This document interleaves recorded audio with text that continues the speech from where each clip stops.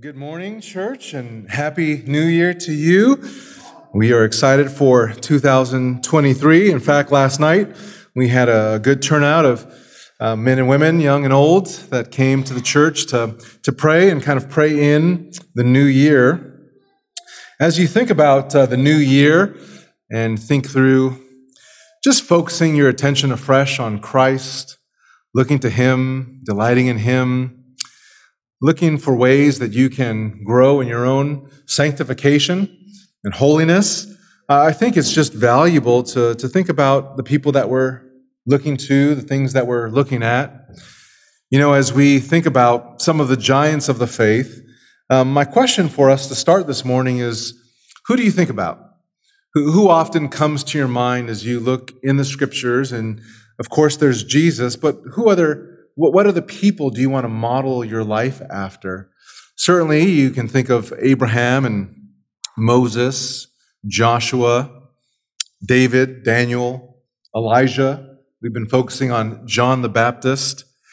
There's certainly others, but all too often, and probably to our shame, when we think about great people of the Bible, we often neglect to mention the great women of the Bible. There are many women in the Bible whose lives exemplify faith and godliness, integrity, courage, resolve, and there are other host of Christ-like character qualities that we see in women in the Bible.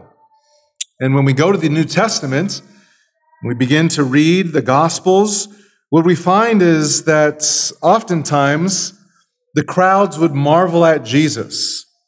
Marvel at his teaching, marvel at his miracles, marvel at his character, certainly. But it's only twice in the New Testament where we learn that Jesus actually marvels. What does Jesus marvel at? Well, he marvels at people's faith. He marvels at the greatness of faith, and then he also marvels at the lack of faith. And if you've read through your New Testament, you've no doubt encountered the interaction Jesus had with the Syrophoenician woman in Matthew 15. You remember the story? She comes to Jesus in great desperation. Her daughter is being tormented. She tells Jesus, "My daughter is cruelly demon-possessed." And when the disciples try to shoo her away and get her removed from Jesus, you remember the conversation. Jesus told her, kind of shockingly, that he came for the lost sheep of Israel. And you remember her response. She persists, and then he gives what sounds like harsh words. He says, "It is not good to take the children's bread and throw it to the what? The dogs." Kind of bizarre that he would respond that way in first reading. But then she gives an astonishing faith-filled response, and she says there in verse 27, "But she said, 'Yes, Lord, but even the dogs feed on the crumbs which fall from their master's table.'" And how did Jesus respond to that? Well, the text tells us that he said, "O woman, your faith is great, and it shall be done for you as you wish," and her daughter was healed at once. You see, in the Bible, Jesus marvels at faith. And what we know about God is God gives faith, and he loves to see faith exercised in his children. When people put their confidence in him, when they put their trust in his power and in his ability and his willingness to help and to heal, God is glorified. This morning, we are going to focus our attention on a woman of great faith, Mary. But as we take up this study here, and there's a lot of Mary in this text, there are some concerns, because when you take up a study on Mary, some have appreciated her and respected her in a right way, in a biblical way, but others have taken it way too far.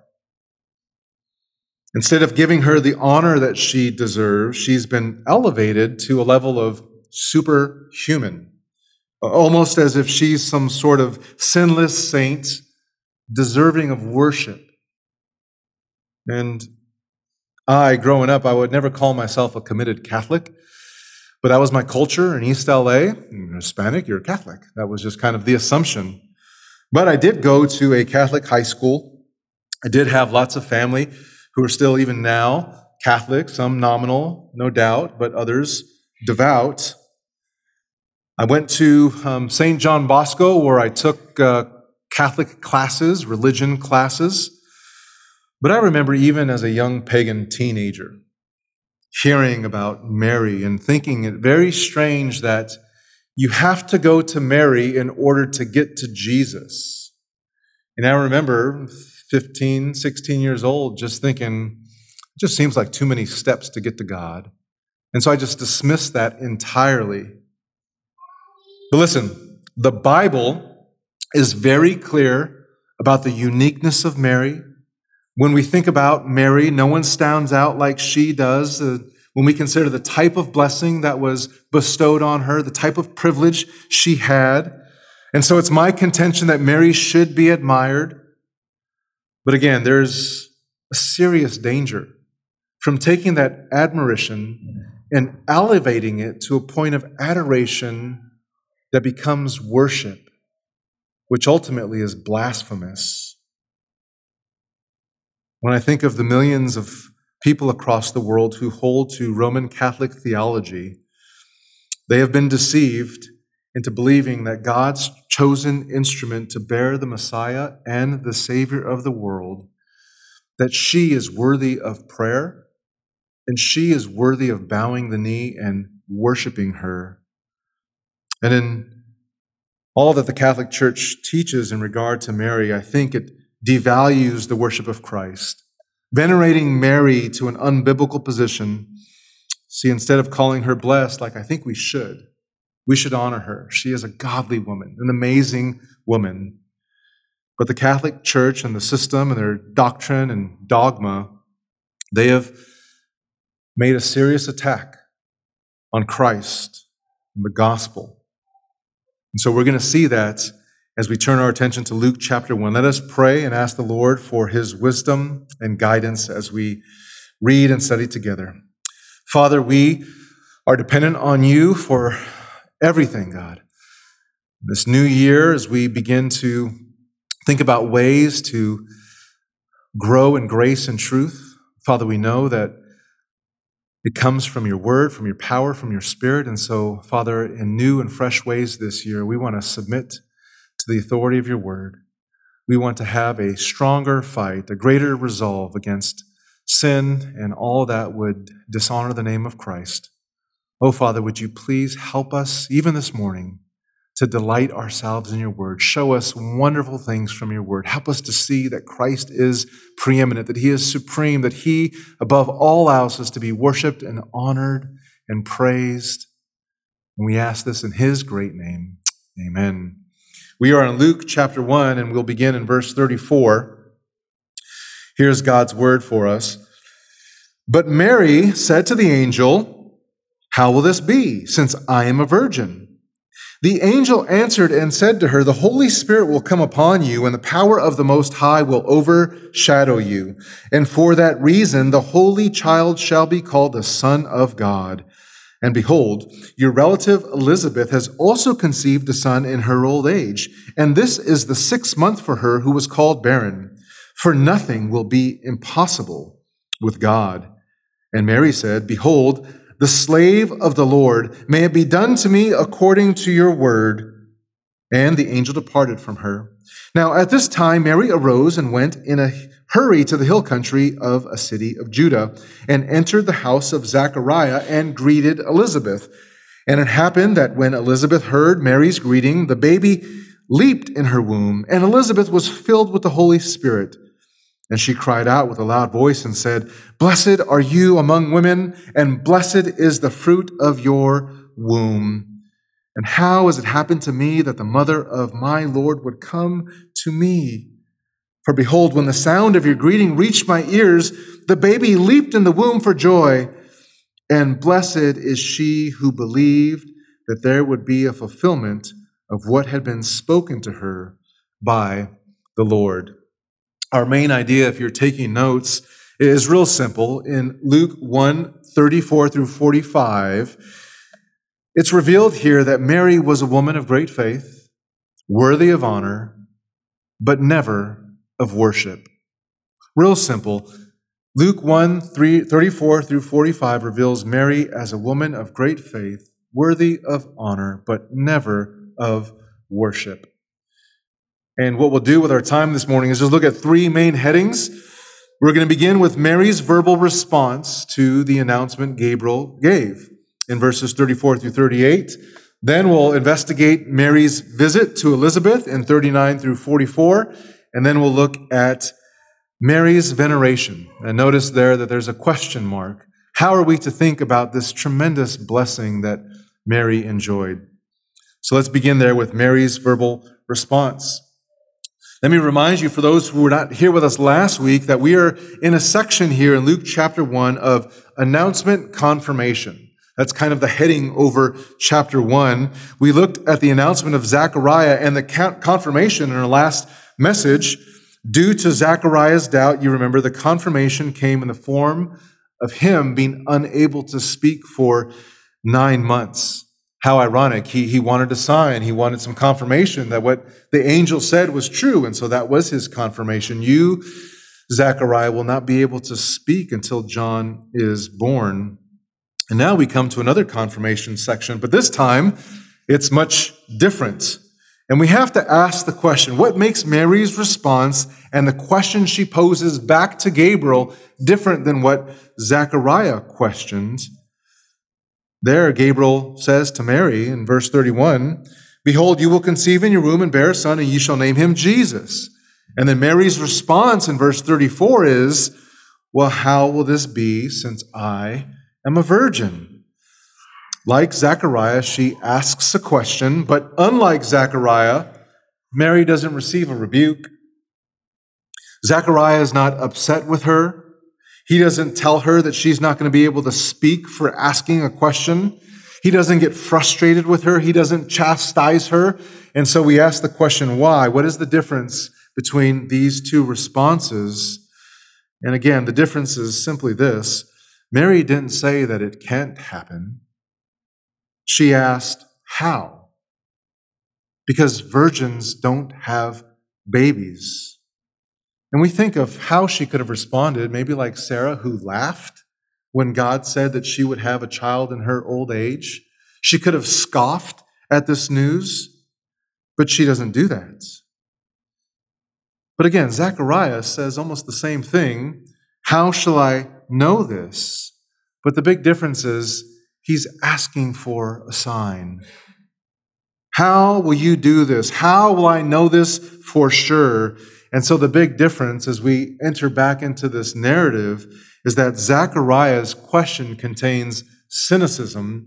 Mary's question, genuine confusion. I don't know how this is going to happen. But what we see even in Mary asking the question is that she's assured it's going to happen. She's just looking for the how. How this is going to happen. Zechariah's question reveals a lack of faith. And you say, well, Dom, how do you know that? Well, because look at verse 20. Gabriel told him that exact same thing. His inability to speak for 9 months is a direct result of his unbelief. Mary's question is asked in faith. She's exercising faith. She believes what God said is true, and it's settled in her own mind that if God said it, he will do it. Now, there are several things I think we can learn from Mary's response. Far from being skeptical, far from being over-analytical, she's humble. She's receptive. She's teachable. She received God's word from God's messenger with confidence. And this is why Mary, at 13, 14 years old, is a young girl of such great faith. And I think it's also helpful for us to recognize that faith doesn't mean that you never ask questions. There are many of you that don't know how things work, don't understand things in the Bible, don't know how God works. God welcomes your questions. The big difference here is how we're asking, what attitude we're asking our questions, because God loves to give wisdom as we pray for understanding. He loves to grant that. Now look there at verse 35 and see how Gabriel responds to Mary's question. Here's Gabriel's response. The angel answered and said to her, "The Holy Spirit will come upon you, and the power of the Most High will overshadow you. And for that reason, the Holy Child shall be called the Son of God." Did you catch that? Let me read it again. Look there at the text. The Holy Spirit will come upon you. The power of the Most High will overshadow you. And for that reason, the Holy Child shall be called the Son of God. We profess, we proclaim in a triune God here at our church because that is exactly what the Bible teaches. And nowhere do we see that more clearly than here at the announcement. The Holy Spirit, the Most High, the Holy Child who is called the Son of God. What's happening here is supernatural. It is miraculous. The previous miraculous conception, a woman in her old age who's way past the point of bearing a child, well, this tops that. This is on another level. And this is the whole point of the narrative. That all of the attention, all of the focus needs to be on Jesus, the Savior that is born.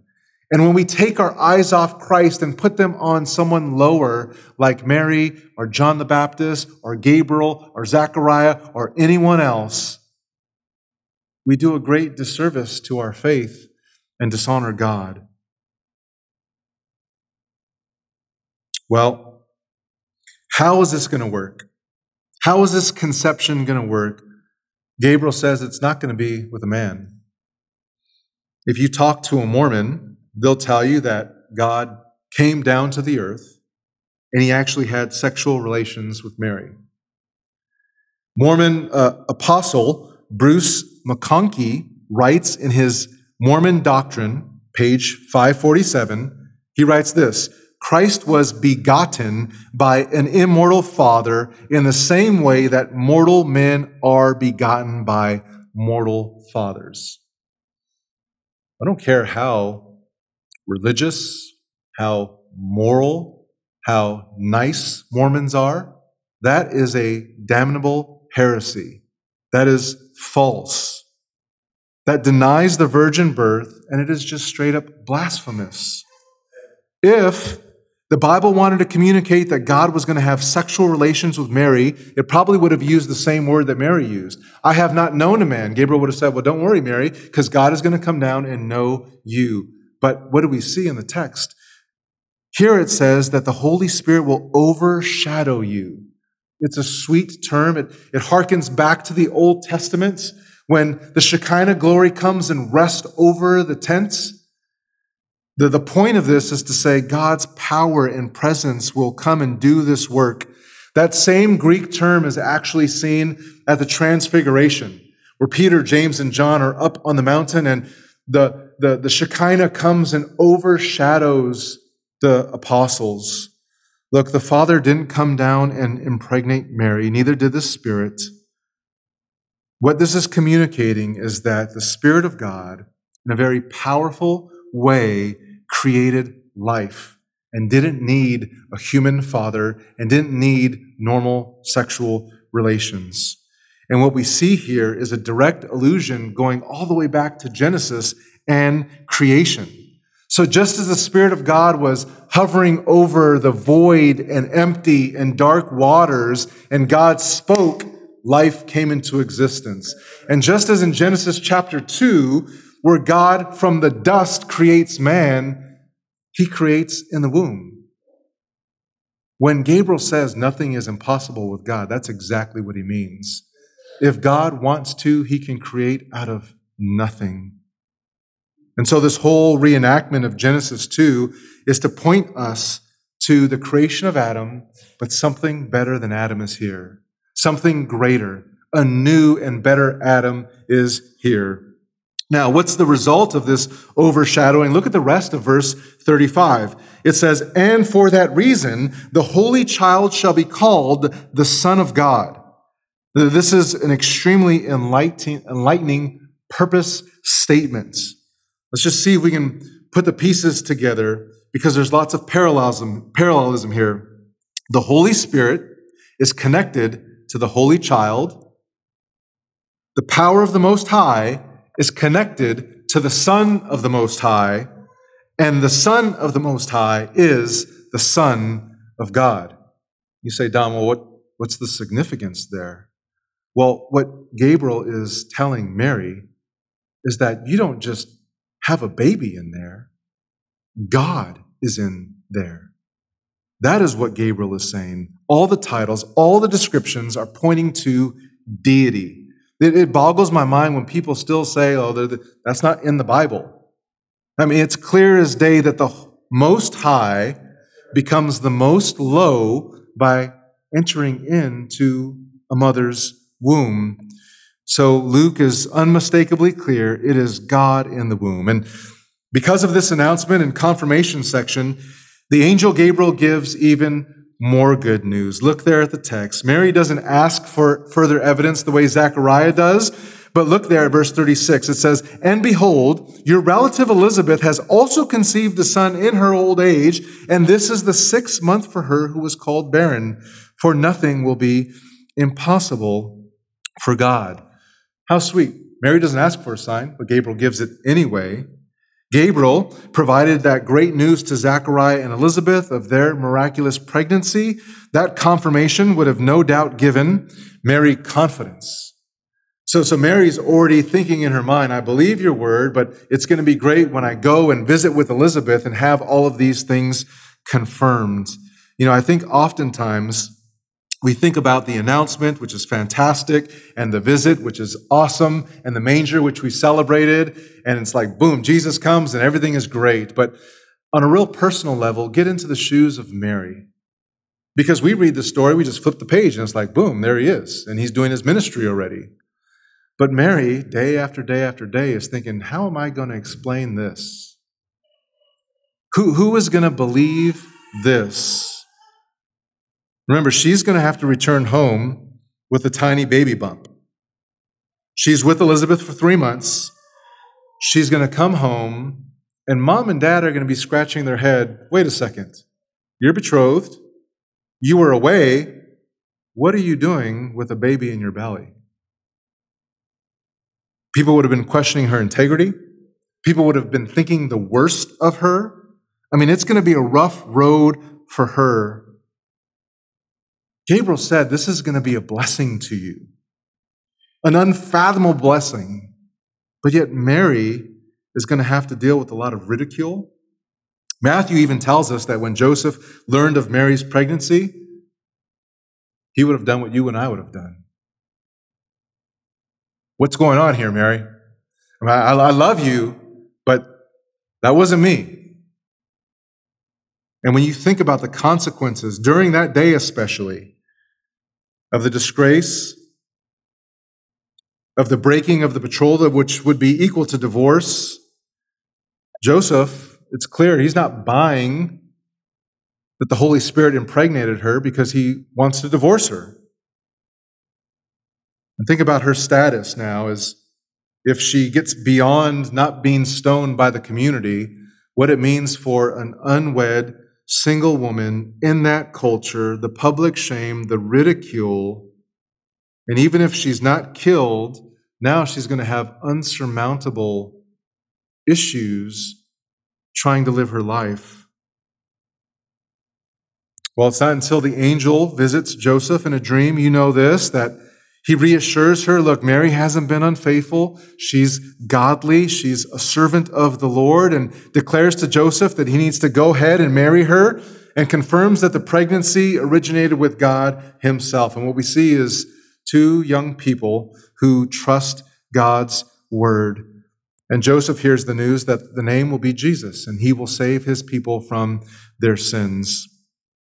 Luke doesn't tell us a whole lot of details about what the family was thinking and what the community thought of the pregnancy, but what we do know, because we get glimpses in the gospel, that as Jesus grew up, people reminded him of it. You're illegitimate. You're a bastard child. That you have a demon. You're a Samaritan. In fact, in John 8:41, they said, well, we weren't born of sexual immorality. We have one Father unlike you. Talking to the creator of the universe. And all that just to say that Mary and Joseph didn't have it easy. And sometimes when we read the Bible, we have to get into the feeling and the emotion of these young people as they're experiencing all this firsthand.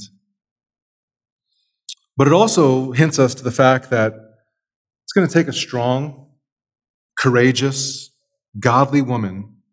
It's going to take a woman full of faith to endure all of this derision. And you add to that, if her breadwinner and partner and best friend died, which we think maybe Joseph did because we see him in the temple at age 12 looking for Jesus. And then after that, there is no mention of Joseph. So it could have been that from a very young age, Mary is a widow and she's doing this on her own. Oh, it's going to take a special woman. And that's exactly what we see in Mary. She's a woman of great faith, a woman of obedience. Look at verse 38 at her response. And Mary said, behold, the slave of the Lord, may it be done to me according to your word. And then the angel departed from her. The only action it says that she takes up is obedience. Obedience. This is often called Mary's fiat. It's not her little Italian ride that gets like fantastic gas mileage, but that's where that word comes from. Fiat in Latin simply means let it be. Mary's wish here, with all of her heart, with all of her mind, with all of her soul, is God, you said it, accomplish it according to your will. Her desire is that God's word be fulfilled in her. And so would we say that Mary is amazing? Absolutely. She is a woman of great, great faith, great humility, great receptivity to God and his word. Well, after Mary makes this verbal response, she makes her visit to her cousin Elizabeth. Look there at verse 39. Now at this time, Mary arose and went in a hurry to the hill country, to the city of Judah, and entered the house of Zechariah and greeted Elizabeth. Without hesitation, Mary gets up and makes haste to get confirmation. The text says it was in a hurry that she makes her way toward Judah. Now, the trip from Nazareth to Judah is about 70 miles. So if we all got together and we just started walking all the way to San Jose, that's what it would be like. But on the roads that we have, it'd be fairly nice. Here, it's not the same thing. So Mary, no doubt, would have not went by herself, but with a caravan or with some family. And she's going to visit her cousin. Now, as she goes to visit Elizabeth, we ask the question, why? Again, we've said confirmation, but I want you to consider this, that Mary is going to visit Elizabeth, yes, to get confirmation, but to enjoy sweet fellowship. And I love that the Bible presents it this way. You see, no one's going to understand Mary, what she's experiencing, like Elizabeth is. And just by way of application, as we think about men's Bible studies, women's Bible studies, one of the most beautiful things in the life of the church is that we just don't segregate and segment. Let's stick with segregate. We don't just get off into age-appropriate groups. That's helpful, high school ministry, men's ministry, women's ministry. But grace groups, the local gathering, God's intent for us as a body of Christ is for the younger and the older to be together, for discipleship to happen on every single level. And what we see here is Mary is a teenager. Elizabeth, her cousin, is probably 4 times older than her. And they enjoy sweet fellowship together. Look at verse 41. How did Elizabeth respond to Mary's visit? It happened that when Elizabeth heard Mary's greeting, the baby leaped in her womb, and Elizabeth was filled with the Holy Spirit. Now, no doubt you've read that before, but the question that you must ask is, how did Elizabeth know? How did she know? I mean, it says here, she immediately recognized that Mary is pregnant. And what Luke does here very intentionally is that he tells us that it is at the greeting. Mary walks through the door, says, "Hey, Elizabeth," and she cuts her off and begins to tell her that she knows that her Lord is in that valley. Now you have to think critically here, because Gabriel did not tell Zechariah that their young cousin was going to be pregnant with the Son of God. Right? He could write things out, so he's communicating to Elizabeth, but he didn't tell her that. And so what we have here with this greeting, Elizabeth having no prior knowledge, is that the Spirit of God is at work and made it clear to her that Mary had a baby in her womb. This also proves that this is extremely authentic. It can't be manipulated. This can't be manufactured. It's not like Mary told Elizabeth the story about Gabriel's visit and then Elizabeth spoke up. No, Elizabeth would have been totally surprised. I don't even think Elizabeth knew that Mary was coming. Mary couldn't hit her up on the cell phone or text her and say, "Hey, I'm visiting you." So Mary shows up, and it is a surprise to Elizabeth, and Elizabeth knows immediately. You say, how in the world can she know that? Well, look at what the text says. Elizabeth was filled with the Holy Spirit. Filled with the Holy Spirit. You say, well, what does that filling produce? Three things, just here in the text. She pronounced a blessing, she expressed her pleasant surprise, and she's pulsating with joy. Look at those with me. Verse 42, and she cried out with a loud voice and said, "Blessed are you among women, and blessed is the fruit of your womb," the pronouncement of blessing. And then verse 43, and how has it happened that the mother of my Lord would come to me? The pleasant surprise. And verse 44, for behold, when the sound of your greeting reached my ears, the baby leaped in the womb for joy. She there is pulsating with joy, literally. Now, you know this. It's not unusual for a baby to be shaking and moving and kicking during 6 months of pregnancy. Becky knows this, but the timing of the event is very unique. You see, prenatal John, he doesn't just do a little judo kick. He actually jumps in the womb, pointing his mom to Jesus. And you say, well, what is Luke doing here? And this is what he's doing. He wants you and me to catch the sheer joy of this moment. That God is fulfilling his promises from long ago. That there should be an ecstasy and elation, recognizing that God is finally fulfilling his word. And it's not just that they're pregnant and they have babies, but what these babies will do. The forerunner to the Messiah and the Savior of the world. And did you catch what Elizabeth said there in verse 43? This is the first time Mary heard such a thing. Look at what it says. And how has it happened to me that the mother of my Lord would come to me? And you say, well, what does she mean by my Lord? If you go back to verse 16, we heard that John would turn many people to the Lord their God. And in the next line, we're told he will go before him. So what the question is who is the him? Who is John supposed to go before? And again, you connect all the dots. The him has to be the Lord of verse 16. And once again, Luke is leaving no ambiguity that this baby is the Lord God himself. As Sam mentioned that we're reading through 1 John, as the men will take up this study in just a couple of weeks. And I can't help but notice all the places where the Spirit of God is the one that controls our confession. How do we know that we're Christians? How do we know that we're truly in Christ? How do we know that we've been saved? How do we know that we've been redeemed? Well, what is it that you truly confess? Because the Spirit of God is the one, 1 John 4:2 says this, by this you know the Spirit of God. Every spirit that confesses that Jesus Christ has come in the flesh is from God. And every spirit that does not confess is not from God. And that rules out tons of other false religions, because we believe that God came in human flesh, and we believe that he is both God and man. It is the Spirit of God that testifies this truth to Jesus' identity. He does that for Elizabeth here. He'll do that for Simeon later on. And then for Anna, he does that for Nathaniel. He does that for Peter. So all of them confess by the power of the Spirit, Jesus Christ is Lord. He is the Redeemer. He is the Son of God. He is the Christ, the Son of the living God.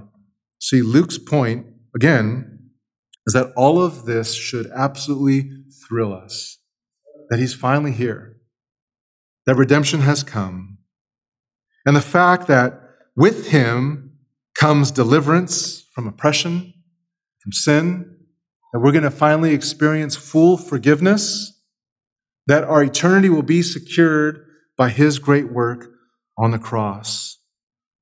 We now move from Mary's verbal response to Mary's visit, and now lastly, with a question mark, Mary's veneration.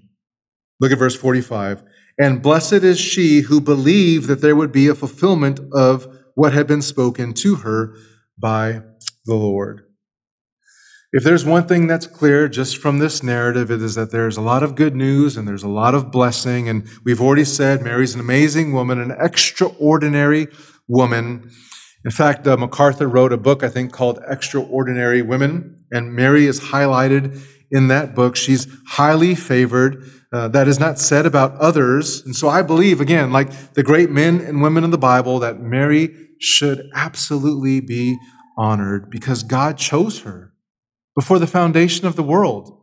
You look back to Genesis, born of a seed of a woman. Here she is. This is amazing. She is the fulfillment of prophecy. And yet, at the same time, understanding this unique privilege, even Mary understands it. Look at verse 48 of Luke 1. She says, "For behold, from this time all generations will count me blessed." But here's the difference.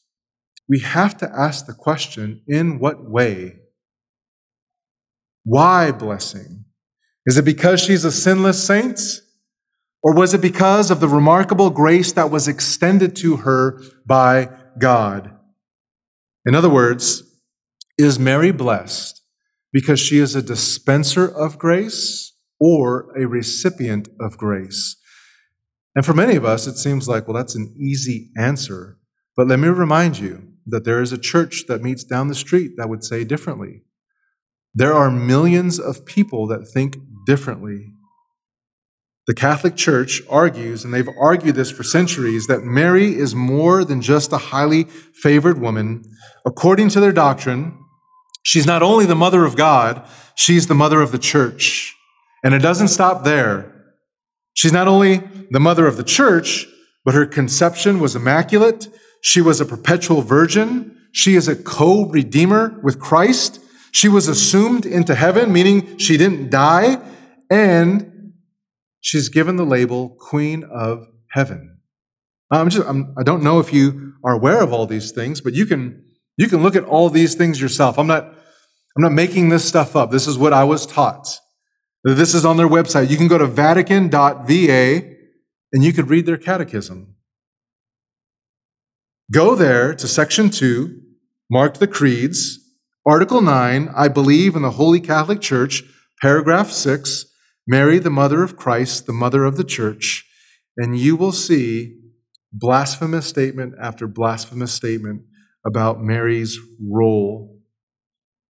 Now, the reason why I'm bringing this out, and I've had people even question me and challenge me and say, "Hey, Dom, do you hate Catholics?" Absolutely not.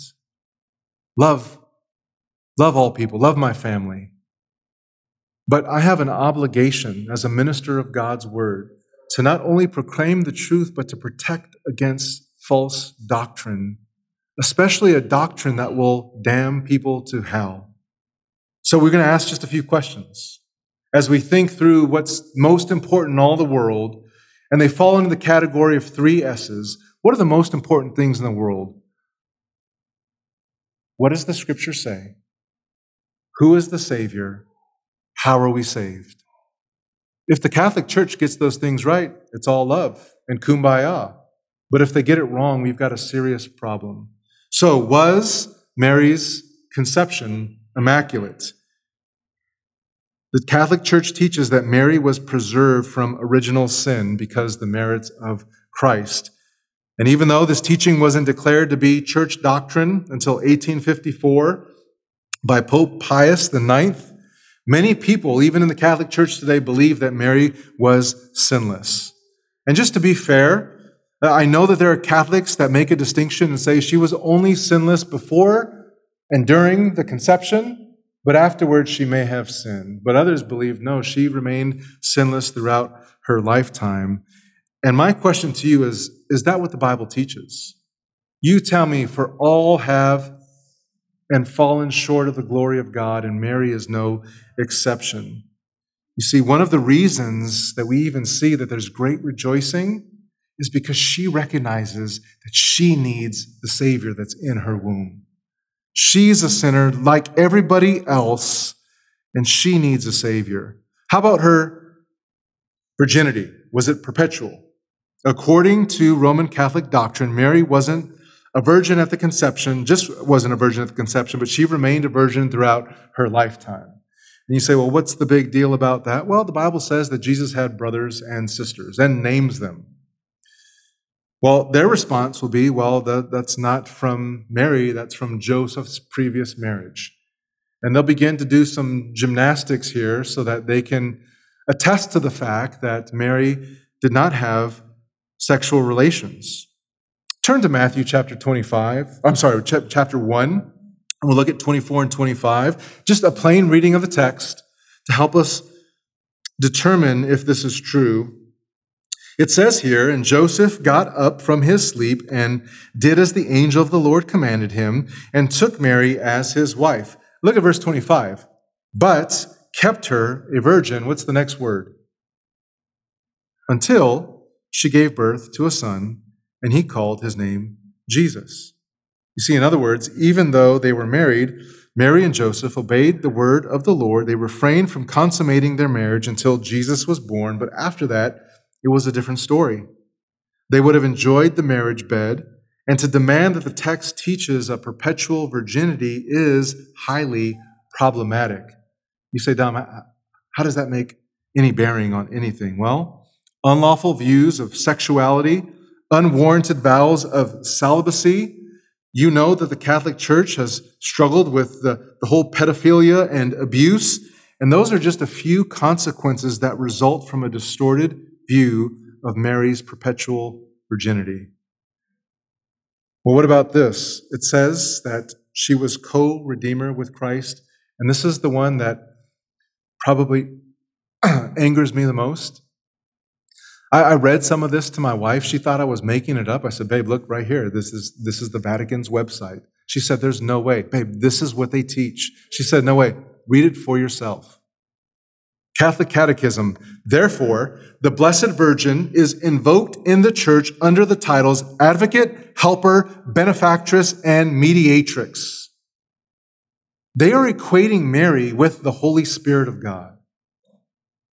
Mary is credited at least in part with the salvation of sinners. Again, Catholic Catechism, paragraph 969. Taken up to heaven, she did not lay aside the saving office, but by her manifold intercession continues to bring us the gifts of eternal salvation.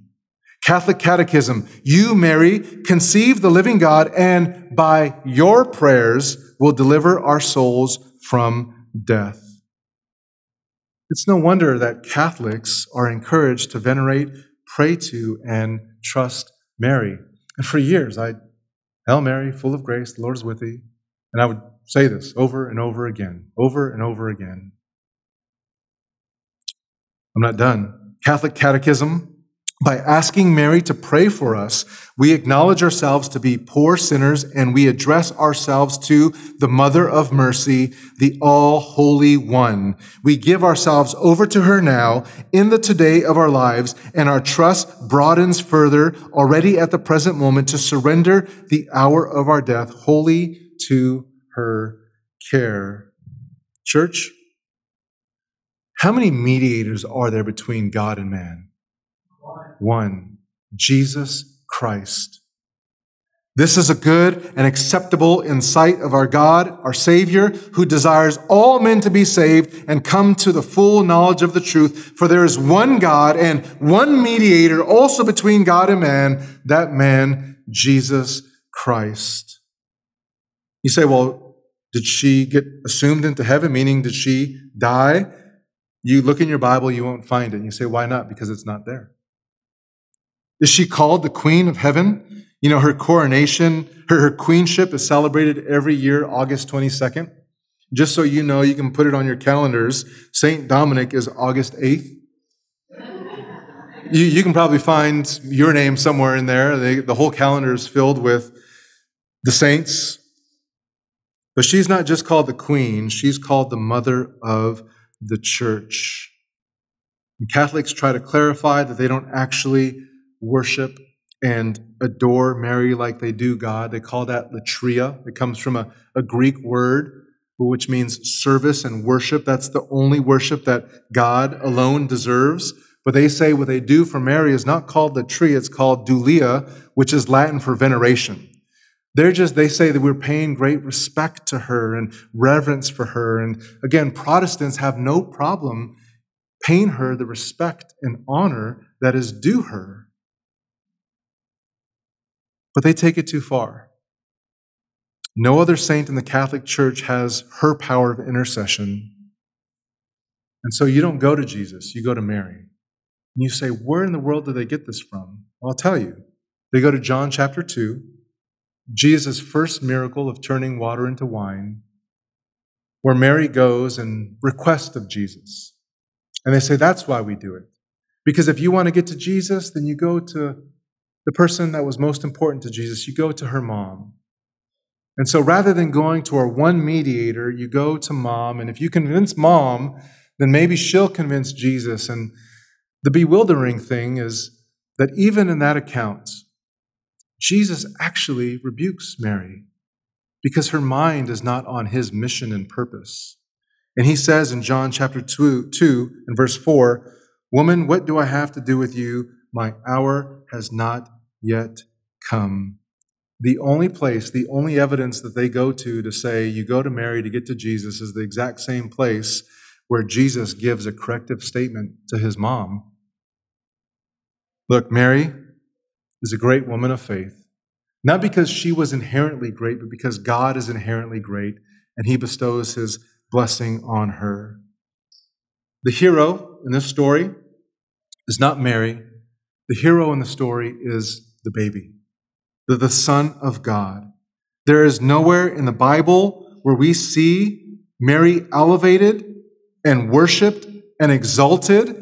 No one is praising her or bowing down to her or giving her that kind of adoration. If the angels say, "Get up off your knees and do not worship me, I'm a servant just like you," then why in the world would we get down and pray to Mary? And why would we think that she's a stepping stone to get to the God who made himself available? The veil is torn. He's made himself wide open to all of us. Listen, next week we'll look at Mary's great theology in her song of praise called the Magnificat. But listen to this. Mary's theology stands in strong contrast to Roman Catholic theology. Don't hear me wrong. I love people in the Catholic Church. I want them to know the truth. But every time that you distort the Scripture, the way of salvation, and the Savior, we're always going to have a problem. This is the reason why the Protestant Reformation happened, because we need to return to the five solas. How are we saved? By faith alone, through grace alone, in Christ alone. We're basing this on the Scripture alone. This is all for God's glory alone. Let's pray.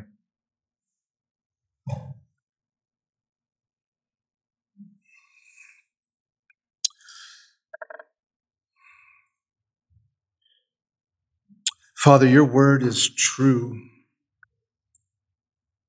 It's undeniably true. Lord, and it should not just irk us, but hurt us that there are many who want to have a relationship with you, many who want to know you. There are many people that are hurting, especially around the holiday season. I think of a friend who lost a baby in the womb just recently, a few days ago, and how there's so much comfort in knowing the true and living God. And yet I think about so many folks who are in this world who don't have a relationship with Christ because there is a barrier. And Father, again, obviously we read about Mary, her life, her faith. We're wowed, we're amazed, we're thrilled. Lord, it is beautiful. But Father, the things that have been taught regarding her, the devaluing, depreciating of our Lord and Savior Jesus Christ and the Holy Trinity, it's staggering. Oh, Father, we don't want to be callous. We don't want to be short and patient. We don't want to be unnecessarily critical. But Father, would you give us a heart to proclaim truth to people who believe lies? Would you help us to invest our time and energy, our prayers, into building relationships, to lovingly come alongside people and just open up the Word of God and let the Word of God be the Word of God. It is powerful to save. Oh, Father, help us in this new year to be faithful. Help us to depend on your grace, to grow in love, to grow in mercy, to grow in righteousness, all of which we cannot experience apart from the finished work of Jesus Christ. So, Lord, over all these things, increase our faith. Help us to follow in the footsteps of Mary, who heard your word, believed your word, and acted on your word. We pray this in Jesus' name. Amen.